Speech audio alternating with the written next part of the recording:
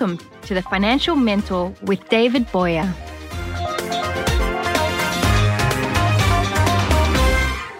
This show exists because there is way too much white noise in the business media.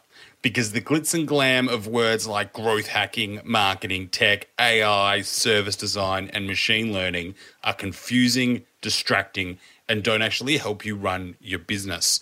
A financial mentor knows that this stuff isn't what building a business is. Building a business is hard. It's often boring. Numbers and accounting play a critical role.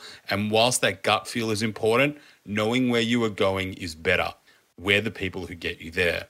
But as news comes out, there's always things to learn. This show follows a format I've always loved, the late night talk shows. My favourite, Conan O'Brien. Each week we'll review the big business stories, but with that critical lens of a financial mentor. I'll invite guests on for a chat. We have a segment with a real futurist to work out what tech is doing, and a weekly pitch from a startup that's genuinely doing something new. Not just one of those startups that, somebody's just done on the side. In this week's show, we talk about how Gilette's trying to change what it means to be a man. The best a man can get. Why I have a love-hate relationship with Afterpay, and I interview Appster CFO Mahesh Gupta to find out why, despite expecting revenues of $100 million in 2018, the company failed. We discuss in this show, and you can check out the interview with Mahesh in the next show release. The big interviews will always be separate because, hey, sometimes you just want to listen to that and you're not going to want to listen to me and the guests on this show, so you can pick and choose how you want to experience this show format. The pitch this week is from Auckland startup Aider.ai, who wants to be your next rockstar employee. It's a great little bit. Let's get the show started. Every now and then, an ad transcends just selling you something and makes a difference on how the world works. And every now and again, that something is a big global corporate brand. Marketing matters more to big corporate brands than your business because unlike smaller businesses and family businesses, they don't have a one-on-one relationship with their customers, and they kind of envy you for it. I'm all for building a brand. Often it's the reason you can sell more, charge more, and ultimately get a higher price if you ever go to sell it. But in the case of Gillette, it's all three. And there isn't really a problem with that. There's also not a problem with standing for something. In fact, unless you've spent decades building a huge barrier that stops competitors doing what you do and forcing customers to you, odds on, the reason your customers buy from you is because you stand for something they also stand for. Be it cheap prices, quality product, the importance of family. Whatever your value is, it's a shared value. Gilette's "the best a man can get" phrase is iconic, and it stands for something. Men being men, boys being boys. It's the pursuit of masculinity, and its first ad, it showed a dad giving his sons the keys to his first car. Captions of sport feats and Wall Street go through the ad. A husband hugging his wife after what looks like a business trip. Nothing necessarily wrong with it. It's a bit dated, but it's definitely a male-dominated world that's shown. The new ad Gillette calls the current era of masculinity toxic. Here's the problem. To a huge amount of Gillette's customers, it isn't toxic. It's who they are, and they don't think they're bad people for it. This brand has tried to stand for something and its customers aren't happy. The ad's approaching almost 500,000 likes on YouTube. You might say, amazing, how do I get that? But they're also at 1 million dislikes, or just shy of 1 million. Why? Well, because the feeling of what a man isn't as simple as a fancy ad anymore. Marketing shapes society, and great marketing makes a difference, but its core purpose is to sell more of what it's selling. Don Draper in Mad Men said that what you call love was invented by guys like me to sell nylons. There are plenty of social commentators out there who can speak to the merit of the apparent toxic masculinity Gillette speaks of, but as a business move, it was bold, and maybe one Gillette didn't need to take. You see, who were Gillette's customers? In the 90s, it was simple. Men, and boys about to become men. Because a man was a man and no questions were really asked, but also because the only way to advertise was to everyone. One big ad in the paper that everyone read. One big ad during Seinfeld, then maybe some sports sponsorships. But markets aren't simply defined by one tag anymore. Your customer's not as simple as saying it's one part of a complex network of humans. Not when Facebook lets a marketer advertise to ridiculously targeted attributes of a man. For example, I can target an ad this finitely. to a Gen X male who got engaged 2 years ago with an anniversary in the next 30 days, who's a tech early adopter in a family-based household, who's a small business owner who returned from a trip 2 weeks ago as an expectant parent with very liberal or very conservative views, who likes baseball and not cricket, and who's connected to Kevin Bacon. Yes, the last one is real. People and customers don't like being told what to do or who they should be. They want to be who they will be, and they'll buy from people who are like them. Gillette has nothing in common with your business. Their brand's worth $17 billion. It sits at number 32 on the Forbes brand list. They've got over $6 billion in revenue, and their brand idea is around one idea of what a man is. If you can go so targeted on your Facebook marketing, why create such a big, bold statement? Who are Gillette's customers? Well, I don't know. But given the amount of YouTube videos of men flushing Gillette razor blades down the toilet, they're probably not the woke guys who care what waste ends up in the stomach of dolphins and whales. They're probably guys who just want a really close shave. Let's take a look at Afterpay. The company is a monstrous success. The entrepreneurial flair to take something old, lay-by, I remember doing it at Target, add a brilliant customer experience, get a near-perfect understanding of the buying habits of their core customers, millennials, is the stuff of startup success dreams. The company's put on 2.5 million customers in Australia and over 650,000 in a half in the US. If you're a retailer, you probably offer it to your customers. And I have a love-hate relationship with it. Or do I love to hate it? I'm not 100% sure just yet. Hopefully talking about it will help me sort it out. What I love is the entrepreneurial flair, to take something well-known, add some tech, have some idea of creditworthiness of the borrower, that gives you an idea of creditworthiness of the borrower, and create a revenue model that costs most of the clients much less, or in most cases actually nothing. Bravo. This innovation has seen rapid growth and huge valuation increases. It's doubled in value in the past year. But is it all good? No. Because it's teaching millennials really bad financial habits, that it's okay if you can't pay for something now, afterpay it. They can afterpay, well, I could afterpay haircuts. I can afterpay purchases of fast fashion, things that are worthless the second I walk out of the shop with them. In Australia, the company skirts rules that are designed to protect consumers from taking on debt for things that they can't really afford or shouldn't be able to afford. That law is called the National Consumer Credit Protection Act in Australia. There isn't really such a thing in the US because Donald Trump recently repealed it. The Act requires credit lenders through a full credit check on borrowers and a few other rules. Afterpay's opted into some of the rules, but not really the big one, the credit check. Their argument is that the rules haven't exactly promoted good practice in the existing banks and that their tech does a better job at assessing credit risk. Let's unpack that. In Australia, banks don't really actually track a huge amount of information about you, the borrower. I'm an ex-business banker. I worked for 3 years at the National Australia Bank.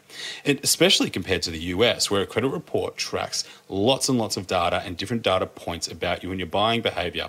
We have a new Credit Reporting Act in Australia. If you overdraw your account or if you pay your credit card late, the credit authorities find out about it. But this is really largely a new innovation. Many of new fintech lenders in Australia use this as a point of difference. It's how they're able to speed up the time it takes you to get a business loan after you apply for it. Through a fintech, it can happen in 48 hours. Most business owners or growing business owners have been through a process with a bank where it can take up to 3 months to sometimes get to a no. Fintechs, for the most part, have worked with governments, and most are waiting for new regulation to come. Many of them even welcome it because it regulates an important part of our new economy. But Afterpay, they're fighting it. They say they should sit outside the existing regulation, and they use tricky language to even suggest they're not a lender at all. The company founder and CEO Nick Molnar said it's a retail tool, not a finance product. He'd be saying that because 80% of their revenue comes from charging the retailer a processing fee, not charging fees to the end user of the product. They don't charge interest. They charge late fees if you're delayed. 25% of the revenue came from this to June 2018, and that was down to 20% by December 2018. The rapid growth has come at a cost, though. The company this week faced a royal commission into alternative lenders. Consumer groups accuse them of profiting off the most vulnerable, and many investor groups see better value at a company trading at 100% times its 2020 earnings. Right now, it's making a loss. Rapid growth always comes at a cost. all eyes will be on the company as they need to transition out of a growth phase where it's generally okay to trade at a loss and into a company that generates real returns for shareholders. It's a company I'm keeping a very close eye on, and there's a great ethical question. Is there a social good that needs to be done for a company to be successful? There's so much attention around triple bottom line reporting. Does Afterpay fit into that category? I'm not so sure it does. I'll be keeping an eye out on it this year. Joining me for the next part of the show is Karen McKenzie. Karen, I need to introduce you to listeners because you're a fascinating man. You have a long career as a futurist. And what we want to do in this part of the show is talk about future trends and what they mean right now. I'm really excited to have you, mate. Welcome. Well, thank you. I'm not sure whether to be flattered or insulted. I mean, a long career makes me sound older than I really am. But hey, it's great to be here and exploring all this stuff with you as well, my friend. So we're going to get what the purpose of this segment is to say, well, what does the future mean today? And there's only one thing you can talk about this early in the year, and that is CES, the Consumer Electronics Show over in Las Vegas, was it? It is in Las Vegas, absolutely. CES comes out, and it's at the start of the year, and it sort of sets the trend on cool tech gadgets for the year. But there's also a lot of nonsense, mate. Like when I think back CES past years, I can't tell you what the most famous product was from past CESs because it's just so absolutely massive. But everywhere I go, I hear about AI, voice, robotics. There was a lot of that at this year's CES. Yeah. What did you think, and what does it mean to us? Well, look, and I'm the same. The CES has rapidly become this just behemoth of events, and everybody who's anybody is there. And of course, from this distance, we only ever see what we ever see online. I mean, being there and walking around the booths is different to the sort of distance away from it. You're right, there is so much happening. I'm sort of almost saying, this year, 2019, is almost the year of ables. We saw wearables, nearables, deliverables, findables, foldables. There's all these ables that are being released. But I think also this year, CES was, to be brutally honest, kind of boring. It was much of people going, hey, this cool stuff we showed you last year, we're actually selling it this year. Okay, cool. Our abilities caught up with our marketing messages. Yeah, it is a bit of that. And I think your discussion there around AI voice robotics is also in that same mindset. We're actually at a point now where AI, voice robotics, augmentation, etc., are becoming mainstream. And that's really quite exciting. We're starting to finally see these things become practical. I mean, you and I and others have had these conversations about, well, why would I use voice and why do I need these things in my life? But we're starting to see the application of it in real usable places. Having said that, though, we did send you one during the week. Who was it? One of the manufacturers of bathroom equipment, shall we say, decided to voice enable one of their toilets, of all things, using Alexa, which kind of strikes me as odd. I don't get it at all, mate, because I go to the toilet to get away from the world, have a bit of peace and time with myself. I don't need to be connected to the internet while I'm in there doing my private business. What you said about everything being ables this year is really interesting, isn't it? Because by putting able at the end of a word, it becomes a verb, a doing word, which means this technology is doing stuff that we can play with and engage with rather than just be a box that sort of sits over there. Yeah, you're dead right there. I mean, we're seeing things change, right? So, the first is the physical change. So, a company called Royale, who probably nobody's ever heard of before, are the first people to commercialize a foldable phone where you can actually fold the physical screen and fold it in half. So yes, you're seeing that action happening. The other part, though, is something that in the product world we've sort of known of a little while, is this shift between consumers and producers. So traditionally at CES, which was the Consumer Electronics Show, we're being told, these are the things you'll consume, these are the things you'll buy.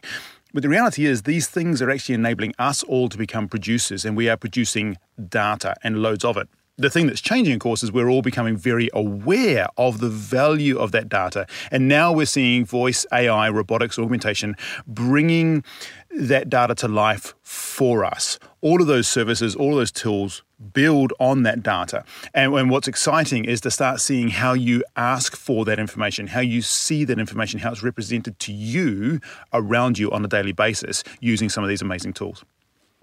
Yeah, a foldable phone's interesting because I can sort of get a big screen without a big having to fit an iPad into my jeans pocket.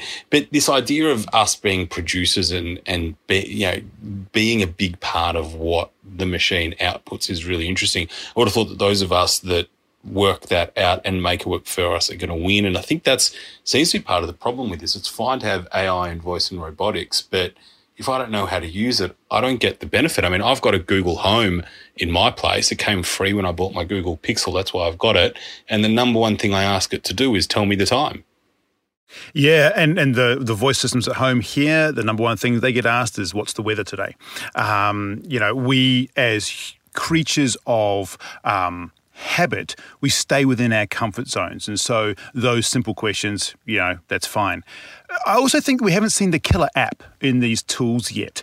I think we're starting to explore them, but I haven't yet seen an app that's absolutely flawless where I'm going, I've got to have voice in everything I need. I don't talk to my TV yet. I don't talk to I've got some LifeX bulbs and some Philips light bulbs and things, but I don't really talk to them and say, Alexa or Siri or Google Home, turn the lights on and off. It's faster and simpler and just more muscle memory for me to flick a light switch. But I think maybe in the business world, we will see these killer apps start to come in a bit more. I'm fascinated by a company out of New Zealand who are exploring how you have a conversation with business data, being able to have context of a conversation flow through the way you interact with business data and actually use natural language. So I think that sort of stuff, that application's coming, but I haven't yet seen a killer app for a home environment. Would you be surprised if I said I talk to my TV? A little. Maybe a little worried for you too. Because it's so frustrating when I go into Netflix and I have to type in, like the way you type in is a very bad user experience onto these things. And if I want to watch a show that I haven't watched before, so it doesn't come up straight away, it takes ages. So I can just, on the new Apple TVs, I can just click the button, hold it down, and I can tell the TV what I want it to search for. It saves a lot of time while I'm sitting on the couch doing nothing with nothing better to do. I actually don't know what time it's saving now that I think about it. Well, yeah, and how many times do you have to repeat it and do something else? I must admit, I do speak my password into the Apple TV quite regularly because it's a hell of a lot faster than typing it in. However, having said that, now my kids know my password, which is, that's not the greatest security in the world. But what I mean by talking to it more was just general sort of conversation, turn on, turn off, change channel, that sort of stuff. And we can talk to apps within Apple TV, but you still can't, well, some TVs you can change channels and stuff, but I don't do it that way. How much of this voice activation is just us being lazy and wanting to shave a few seconds off a mundane task that we don't have any other choice of doing, like typing in my TV show into Apple TV? And how much is actually going to better our lives and let us experience something we haven't experienced before?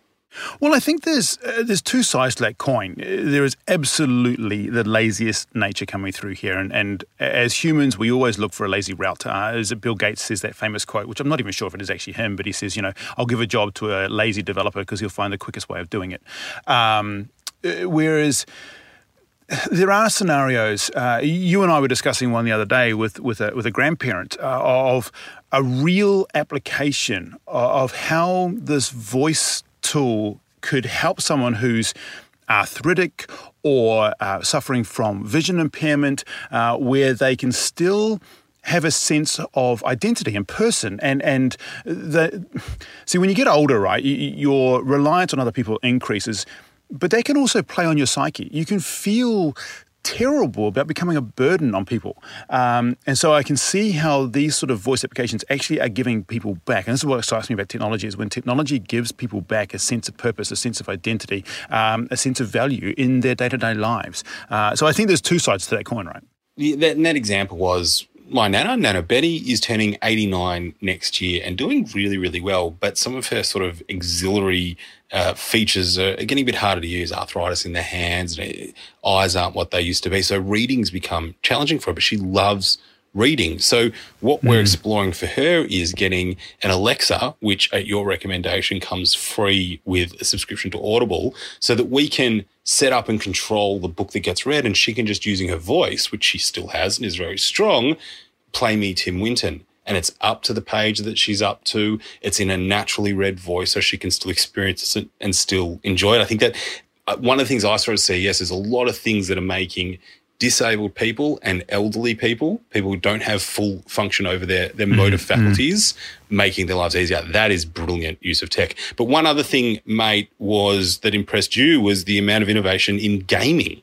Yeah, exactly. And that could have caught me off a little bit. Gaming over the last couple of years has become, well, in my mind, a little bit quieter, but very mobile. So we've seen tons of conversation around apps on phones, apps on TVs, and bits and pieces there. But I've seen out of CES this time a bit of a resurgence, particularly around technology for gaming. So HP, for example, have launched massively into the Omen series. They've now got massive, big, complex computers and beautiful, big, high-resolution screens and graphics cards.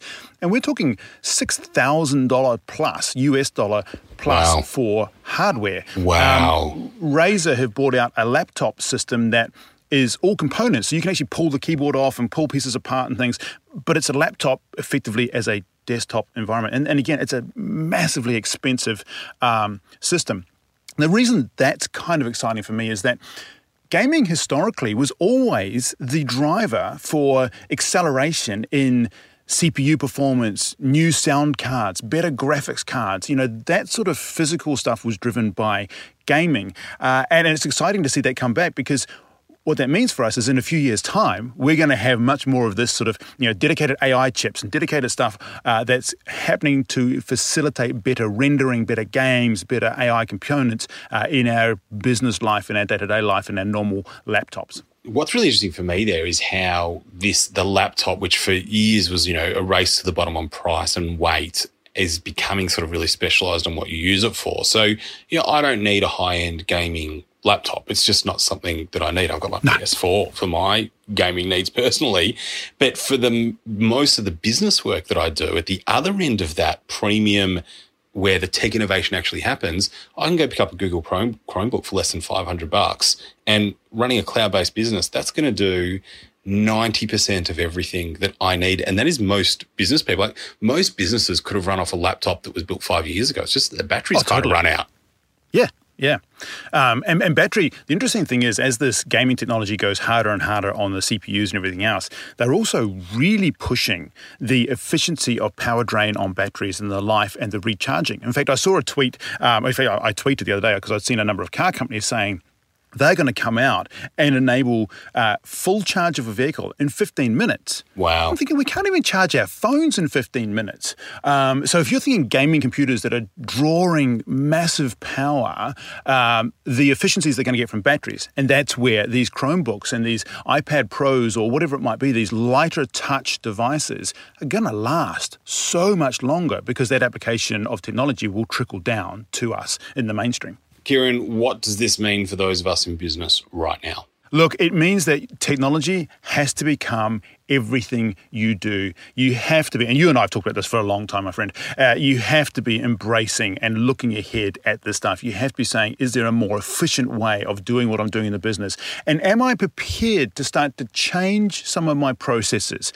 Am I going to look at how I can have a device in my office where I can say, hey, device, how much profit have I made today? Is David coming on roster today? Have I got the right inventory in stock? Rather than having to spend time in your computer, you should be able to ask key questions of your data in a day-to-day question, in a day-to-day life, and you should be constantly exploring what that tech means for you. We will try to showcase some of the pieces of technology going to help that on this show in the future. Kieran, thanks very much for coming on. You'll be back on. Hopefully this is going to be a regular segment. I really hope so, mate, because I love chatting to you, and getting somebody with your expertise, opinion on the amount of media that you get about things like this is really critical. How do we get in touch with you on socials, mate? You can find me on the Twitter at Kieran M, that is KERANM. You can find me on LinkedIn as just plain old Kieran. And those are the two main places I hang out online. Thanks, mate. We'll see you next week. Awesome. Thank you, my friend. Talk to you soon. In 2019, it's very hard to not be aware of startups. And when you're talking startups, it's hard to not hear two words, voice and AI. Joining us for the pitch, our newest segment, is Brendan Roberts from Aider.ai, a startup out of Auckland, New Zealand. Brendan, thanks for joining us. You're welcome. Thank you very much. Now, you have a really cool product. I've had a look at it. I've tried to have a play with it, but unfortunately, I've got a Google Pixel phone, and I think I can only get it on iPhone at the moment. So I'm going to borrow my wife's phone and see if I can have a play. I'm not going to talk about it, though. It's over to you for the pitch. Thanks very much. And Android will be next month, so we'll get you in as an early tester. Awesome. Thanks very much for the intro. You say the words AI and voice, and actually, that's a lot of what we've set Aider up to do. We are an AI business, we are a voice business, and but I think we think of ourselves as a conversation business. So what is Aider? Aider is a digital assistant for small business owners. And what we're doing is we're digitizing your next rockstar employee. Somebody that you've hired that really starts to understand your business because they've got access to the systems in your business, or you use them, you trust that person, you work with that person because they also understand broader context of what's going on in your business. So information from the outside world as well. And so we're trying to digitize that. And so Aider, if you think of them as that rockstar employee, you can ask them questions like, what is my top selling product today? How much revenue have I made? Do I owe anybody any money? Who owes me money? Who's scheduled to work today? Or what's the weather going to be like tomorrow? So you can start to ask questions. And that's what I mean by a conversation business, whether it's voice or messaging. You can ask a digital assistant these questions and Aider will answer you immediately. But not only will you expect your rockstar employee to be able to answer your questions, you want them to become proactive. So Aider does become proactive. We look at what's going on in the business. We look at what's going on in the big wide world. We start to tell you things about your business that you may not yet have thought to ask. So, Aider might say, did you know the weather's going to be pretty bad tomorrow and you've got too many people working? Maybe you want to think about letting somebody off for the day or, saving some money that way. Or did you know you just had your best ever sales day or you've had the highest website traffic day today? But then also we take it one step further and like any really good rockstar employee, you want them to start to do things and take actions. So you can ask Aider to do things for you. So Aider might say, for example, Brendan hasn't turned up for work today. Would you like to notify your standby list? And you can say to Aider, yes, please, let the list know. And Aider can go and execute that instruction and notify your standby list until someone's claimed that shift and come back and tell you, hey, don't worry about it. Although Brendan's not at work, someone's coming in to work Brendan's shift. So that's what we're building.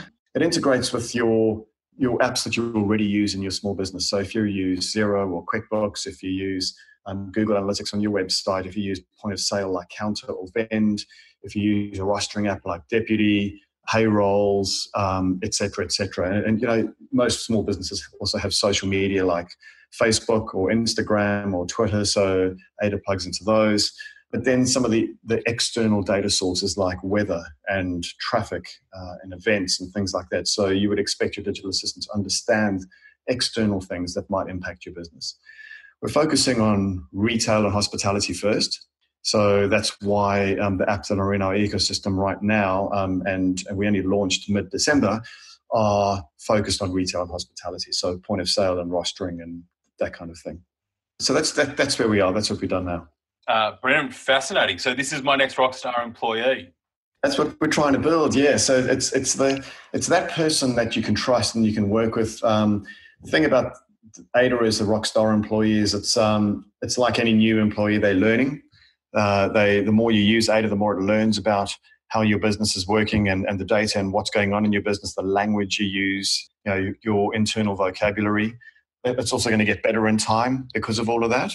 And so, it's right now and integrates to a range of different apps, and all of those, that app ecosystem will continue to grow and the capabilities will continue to grow because it's still early stage. So this sits on top of a lot of the cloud-based apps that I've already got in my business. It pulls data out of that. It tries to connect the dots between the two of them to create insight for me. So it's like that data analyst, business intelligence type person that's the rock star that you're trying to create. What if the data in my core underlying app isn't correct? That's a really good question. If the data is not correct, then that's what we will see. We will see whatever the data is in there, and then we will probably surface that. So you, as a business owner, would probably realize that. Well, this is one of the things we've learned is if we tell you something that's going to instinctively feel wrong to you, your sales is $10,000 more than usual, you probably go, well, that doesn't sound quite right. And you might go in and have a look at that. But also, again, over time, and we've got our first one of these algorithms, is we pick up outliers, and we will tell you those outliers in real time as well as we see that. So if something like that happens in your sales, we'll say, hey, this is really strange. On a Monday, you usually X number of dollars of revenue on average, and this one's a spike. So you might want to look at that, or the opposite of a spike trough. You might say, something's going on here. You might want to look at that. Most of the apps we integrate to have real-time data. Some of the apps might need people to come in and do things in odds and ends. So maybe your accountant, your business advisor needs to go in and do some stuff in Xero, etc., just to keep that data real. Startups, the big question about them is always, are they going to be around for a long time? Are you funded? Are you looking for funding? Yeah, so we've, as I mentioned, we're pretty new. So we're as a startup-y as they come right now. Launched late or mid December. We're funded. We've got investors both from New Zealand and Australia, and one from the US. We were funded for most of this calendar year, 2019. Our goal right now is to get product market fit, learn some lessons and some patterns from the market, from customers, but from partners as well. Learn some of those playbooks with the intention to do some further capital raising in the middle of the year. And we've got a fair bit of interest out of the US from some pretty decent investors over there. So our goal, like I said, is you can never be too funded. Well, I guess you can't be too funded. We took enough to get ourselves going and to learn some lessons, and we'll start to look at a seed round maybe in the middle of the year.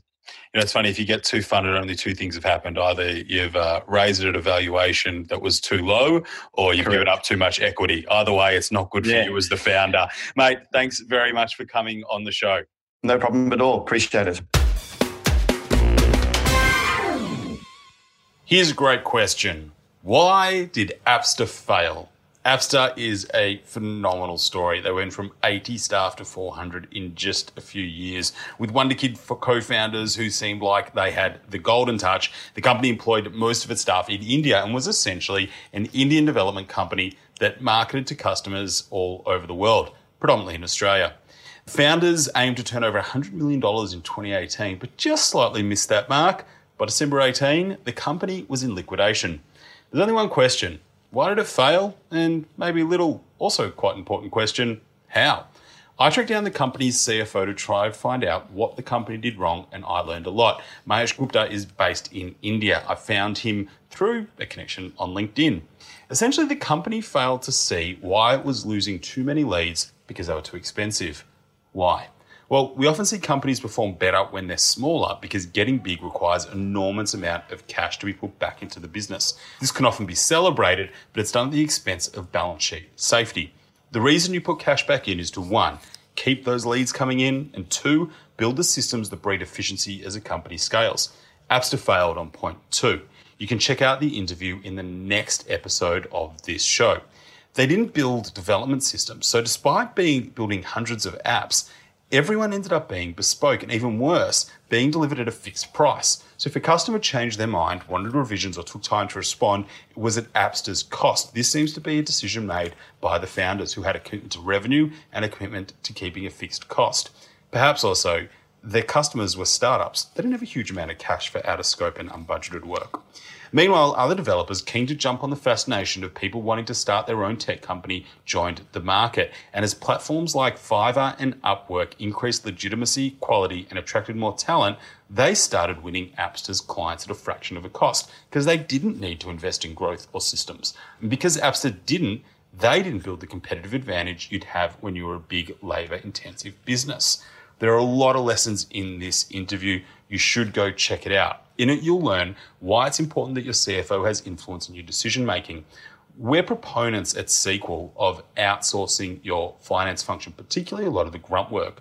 But we think that you should have the financial decision maker, the people who you're relying on to help you grow your business, by your side. Appster didn't. The CFO was in India.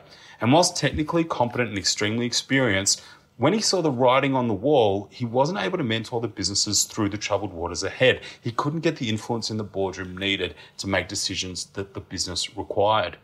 You find out what reports founders Mark McDonald and Josiah Humphrey relied on to make sure their company was growing and performing properly, what financial information they got, essentially. You'll see why the decrease in Australian property prices reduced Appster's potential client pool, or at least why Appster claim it happened. And you'll see the difference between cash flow you can expect from a startup client versus an enterprise client and why that changes the cash cycle in your business. You'll see why you should price and how long it takes for your customers to make decisions while you are servicing them, and why the bloody hard work, 18-hour days, and some genius marketing led to Appster's growth in the first place. Here's what you won't learn though. Why did Appster choose the liquidation path? This is a company that had a lot of good things going for it. Why blow it up? I also don't have an answer for this, nor can I see how a company that takes 50 to 60% of its total project fees, often over $100,000 up front, and when your payroll, your major cost is payroll, which is based out of India, where there is great wage arbitrage, I don't see how that company can run out of cash. Check out the interview.